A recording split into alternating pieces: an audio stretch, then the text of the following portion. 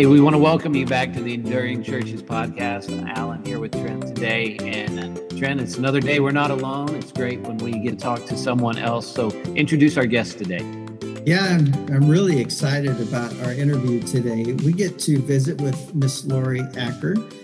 She has a ministry that we've found out about recently and have really enjoyed, and that is the Small Church Ministry. And she has a podcast and several other things. And so, Lori, welcome. Thank you. I'm happy to be here. Well, we're excited to have you here and really appreciate your time. And so we want you to share a little bit about your ministry and your family and your story, if you don't mind.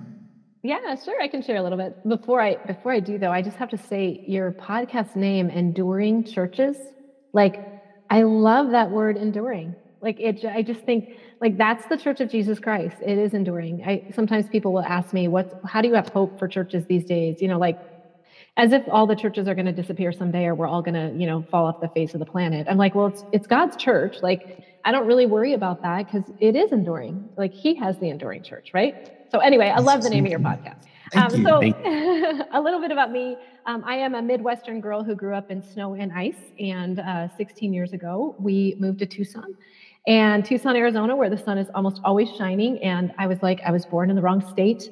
But my husband and I have 3 grown kids and a son-in-law and a very busy puppy named Pesto. And that's kind of my family. We're in Tucson and love it. My husband is a pastor, and I'm doing this other gig now. So it's pretty fun. Good deal. And I'm excited because you're a pastor's wife. You do ministry. You understand the things that your pastor husband and Alan and I have dealt with. And so I'm excited because you get to have great conversations. I've listened to several, and you get to bring out some of those things that maybe other people don't realize that pastors need to be aware of or pastors deal with. So I appreciate your ministry very much. Thanks. Yeah, so tell us a little bit about it. A lot of folks here don't know who you are. So tell us about your ministry and what it's all about. Awesome. Well, the ministry is called Small Church Ministry. We actually were called the Creative Little Church until about a year ago, but nobody could ever say that. People were saying, what's that little church thing you do? So we're okay, we got to rebrand a little bit. But this whole thing started a little bit by accident, I like to say, although looking back, it just wasn't accidental at all. It was just perfectly designed. But in 2020, when COVID hit, was that 2020 was that year? I lost my day job, and I am married to a pastor, but I had a full-time job with a college, and I lost my day job. They just did some restructuring, and all of a sudden I was like, what am I going to do? Because we had bills to pay. And at the time I had a little blog and a tiny little Facebook community for small churches, and it was really about creativity in small churches. And that little 2x4 shove out the door from my job kind of thrust me into this entrepreneurial edge. And over the past couple of years, we've developed an entire ecosystem of support for small churches. And our main focus actually is volunteers. It's bringing up volunteers and training them to be who God designed them to be, to shine the light that they have. And small churches is the niche. And that's a little overview. There's obviously a lot more, but what would you guys like me to talk about next? I think that's great. You kind of talked about a little bit of how you got started. What do you think is your philosophy? Is really, you said, aiming at volunteers? Is there something else that you really grab hold to that you really want to help promote? Yeah, for sure. We are very different than anything that I've ever seen out there. And it kind of goes back to our story. Actually, right out of college, I was actually in ministry before my husband was. So I was in youth ministry and children's ministry. And right out of college, I went to a pretty intensive ministry training. And the first church I worked in was 3,000 people. It was probably more than 3,000, but it was a big church. So for many people, maybe that's smaller if you're used to 10,000 mega churches, but it was a big church to me. And my whole focus was junior high. I was hired to do 6th, 7th, and 8th grade ministry full time. How crazy is that? And then I worked in a church that was around 400 or 500. And that was a sweet spot for me. I really liked that size. Then I married a guy who became a pastor, by the way. That was another fake out by God. And, but I married a guy who became a pastor, and this church came up in Tucson, and we came out to visit it, and it was small. And I remember walking in going, oh my goodness gracious. Like I had been in churches of under 100 growing up, in and out, but I had not worked in one. And ministry in small churches is very different. It's very different, but God is so present. And I think that's one of the main things that people find different with me is we're not about growing small churches big. We are about seeing where God is working in small churches. And it is not about taking the same processes, the same programs, the same curriculum and importing it into small churches. Because small church ministry is not less, but it's very different. You know, Trent and I work with a lot of churches, and most of our churches are small churches. And so I think for us, that conversation is more like, how do we be a healthy church? We're not so much about the numbers. The numbers will be whatever they're going to be if you're healthy. Yeah, it is. It's really interesting when people talk about church health. There's all these scales and, you know, there's even tests, right? Quizzes on how healthy is your church and things like that. For me, we really talk about if you are joining with God where he's at work, if you individually are moving in health, right? Then that starts to flow out. So I don't do the systemic things. Honestly, my main audience is not pastors. I am working with volunteers who are saying, I want to be a light. I don't know how to do it. I was just thrown into leadership. What do I do? And in my mind, so again, I was trained in ministry before I even met my husband. So he always at least had me there, right? Understanding ministry, understanding relationships, understanding programming, understanding dealing with conflict. And I've just seen so many pastors struggling. And I just thought, if they had one volunteer who knew how to plan well, knew how to involve people, knew how to deal with conflict, knew how to, do ministry program, knew public speaking, knew these basic ministry skills, like how much stronger would our churches be? So that's my heart. And we do have tons of pastors who find us and love what we do and go through the academy and join the network. And I love our pastors, but my heart is really in strengthening those volunteers. I've heard you say, Lori, that you deal with accidental leaders, those volunteers that have been shoved into a spot they didn't expect to be in. And I know that probably all of us could say we've done that from time to time. We've been that person. But so tell me some of the things that have been surprises for you as you've done this ministry and even talking to other people. What have been some good or bad surprises that you've had? So the accidental leaders for me hasn't been a surprise because we've been dealing with it in our church for so long. And when I talk about accidental leaders, that's kind of like, when people say I'm willing, but then they're like, they had no idea what they were getting into, which is the plight of small churches. Because big churches, they hire their leaders. Like I've been in them, I've seen them. They hire qualified people. In small churches, there's a lot more developing people than recruiting people. And honestly, I think that is the core of Jesus style ministry. Like that is exactly what Jesus did. And I love that part.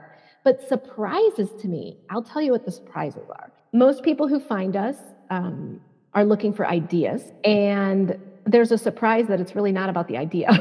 You know what I mean? Like that's not what people need. Like small churches need more hope than anything else. Because once the pastor loses hope, once people lose hope, like we're not fighting numbers. We're actually fighting discouragement. It's kind of like you both work in missions, don't you? Like with missions, a missionary on the field, the ones that I've known, they're not discouraged when 2 come. They're like, woohoo, we got 2. They're not discouraged when 10 show up. They're like, oh, look what God did. God brought 10, or God brought 1 person to move into leadership. And I think that's one of the things our modern culture with our church society, wherever we've gone, is that we're not fighting numbers, we're fighting hope. And I think that for me has been the biggest surprise. I get emails from pastors, a lot of pastors' wives saying, you are the first person who's told me I am not a failure because our church hasn't broken 50 or broken 100 or broken the 200. And other pastors, I'm telling you, are saying to these pastors that they're failing. You're doing it wrong. Other pastors, other Jesus followers. And it's not true. And I'm not just trying to make people feel good about a failure. It's not true. It's not biblical. I love that you said, Lori, that you're about bringing hope. We're supposed to be hope dealers, right? Yeah. In this. So yeah, I love what you're saying, because we do see that. Like My church hasn't to the point where I thought it was. I just had that conversation with a pastor last week. He's like, well, I think I need to go somewhere else because I'm not helping. I'm not accomplishing anything. And so, yeah, that discouragement, and that flows down to the volunteers. I mean, they go into a thing, well, it's probably not going to work anyway. So what am I giving my time to it for? Exactly. And so you guys are getting me all passionate right now, because either God is God or he's not. And if God is at work, he's at work right now. Like he's at work right in front of you. Like, and if we keep our focus on the circle that he's given us, and I don't care if that's 1 or 10 or, I honestly don't think it's 1,000, because I don't think we influence relationally people 1,000, like whoever it is, like if we keep our focus there, God is at work. So that pastor who says, I don't think God's doing anything, I just want to say, yes, he is. He absolutely is, because he says he is. So if we don't keep our eyes like looking at that one person, maybe it's not the person we think we want in front of us. Like maybe it's not. Maybe, we're getting this person who like is nobody we would ever want to relate to. And we wanted those people over there, right? Like we wanted those people. God brought you somebody. There's somebody. And what is God doing right there? So, Lori, we've been talking about hope and encouraging pastors.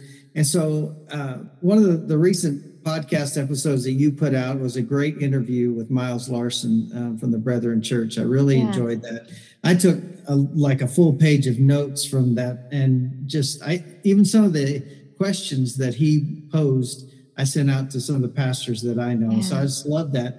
And so with that, I want to ask you what things that you've learned, or maybe, for you and your husband have talked about, pieces of advice you would like to give to those serving in small churches. I would say number one is just that, get back to your own gut level faith of, is God working? Like those core beliefs. If God is working, like he's working, he's here. And some of that is just identifying that and even believing that it's true. I think that is so important. And the other thing, and this is kind of coming up a bit in a workshop series I have next week too, is just there's not a secret answer. There's no secret to getting volunteers. There's no secret to growing your church. My husband did his dissertation on small churches, on the longevity of pastors in small churches. And it was so interesting as he was researching and talking to people, and even just pastors we've known throughout the years. So many pastors have gotten like degrees in church growth. And I just tell you, most of those pastors have not grown their churches. And they feel like failures because here I am. I have an advanced degree in church growth and I haven't grown my church. And number one, I want to say growing a church is not evidence of God at work. It's not. It could be evidence of great marketing. It could be evidence of a lot of things. It could be evidence of God at work. But it's not the evidence, right? It's not the evidence of God at work, no matter what size your church is or what size your ministry is. But there's no secret sauce. There's just understanding truth and learning some tools. Yes, there are great tools. That's what we do at Small Church Ministry. We teach tools that work in small churches, which, by the way, no one else does. You have to adapt all these things to put it into your context. But then there's practice. There's practicing the tools. There's remembering the truth. There's reminding yourself of it and practicing these things. But there's not a secret thing. There's no secret answer, like quit looking for the answer to grow your church. It doesn't exist. There's not a secret. There's no secrets. I can give you tons of strategies, tons of tools, but there's nothing secret that we don't have access to. There's a lot of practice. I love what you were saying here about, growth isn't evidence of God at work. And pastors do get derailed in that sometimes. And I think sometimes we get derailed because we're busy doing things that we probably shouldn't be doing. We're not sharing enough. Sometimes when you're in a small church, you feel like you've got to do everything. And you're working with volunteers. You say there's tools, there's resources.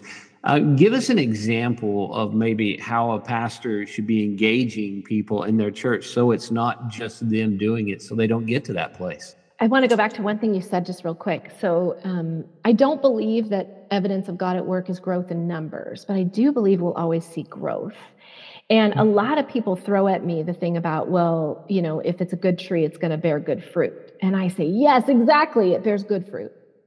It doesn't have to bear a bunch of fruit. It's not about the number. It's about the good fruit and the bad fruit, right? So if we're doing good things, we are bearing good fruit. Absolutely.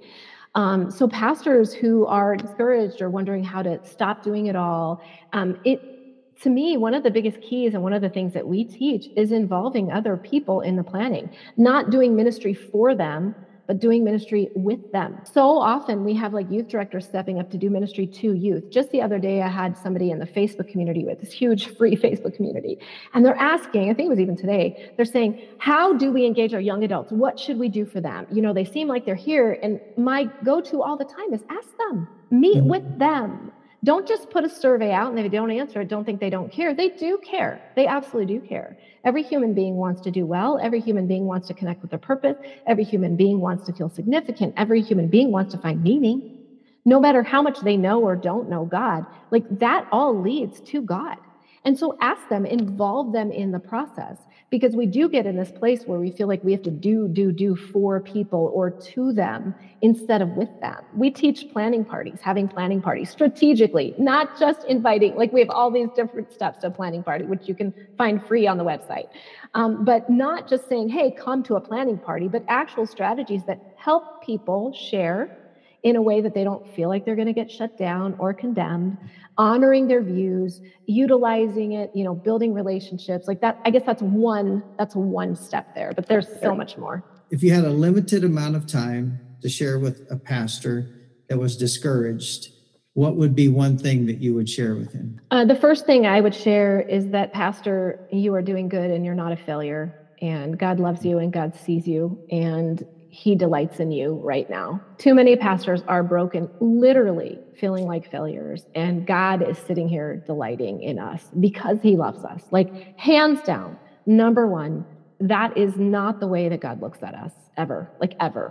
I don't believe ever. And the second thing I would say is develop the people you have, even if it's one. Develop the person you have. Look at who God's brought instead of looking outside. Small churches, especially, as I mentioned earlier, we're not in a place of recruiting people who are done. And Jesus didn't do it either. Jesus is walking along and He's like calling fishermen. I'm sure He's like, God, seriously? Like, this is the person you brought to me? Like, God could have surrounded Jesus with public speakers, people who knew management, people who could throw events, and was not the example of Jesus. Jesus took fishermen, tax collectors, sinners, people who are going to betray Him. And He didn't say, oh, I must be failing and I need to find other people. He literally developed the people that God, I believe God put in His path. And so I just say, like, let's do ministry like Jesus. So when you do your training through a lot of workshops, you do some virtually, you probably do some in-person things, but you've got some workshops coming up. Tell us about those workshops and how people might connect with you to be a part of them. We have a free workshop series coming up next week that is, which is, 2023 at the end of February, March. And it's a 3-part series workshop. And that actually is happening on Facebook. It's called More Volunteers, and it is solid and great content. And we have a lot of fun, like, interacting together. But it is one of those things that, honestly, if you're on Facebook, everybody should just get to them. To check out all our events, if you go to smallchurchministry.com/events, you will see like our events for the year. And the biggest place where transformation happens and where we see the most testimonies is what people who actually join the Academy.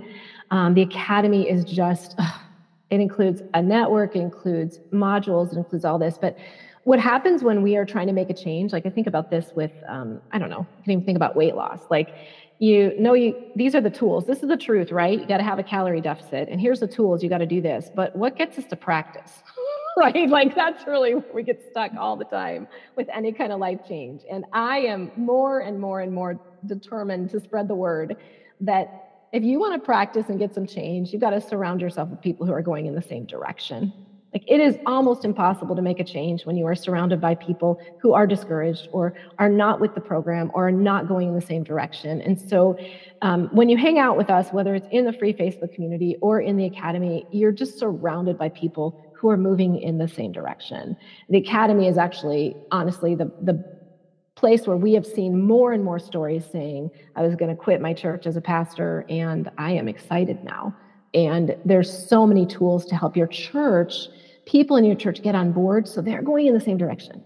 But in small churches, a lot of times at the beginning, it's just us. It's just one person or two people who have hope, who have that. And so to surround yourself with other people in small churches, like all over the globe, even meeting you two today, what an encouragement to me. Like, I don't know if you feel it, but don't you love that about the podcast? Like, it's like we're meeting people everywhere who like are excited and determined. And if those people are not in your church yet, if you haven't developed them that, if they haven't caught on the hope, I really think one of the biggest things to do is surround yourself with people in small churches who are moving in that place where you're going to be moving, because it's like you're almost on this train going the same direction, or in a mob of people going somewhere positive instead of negative.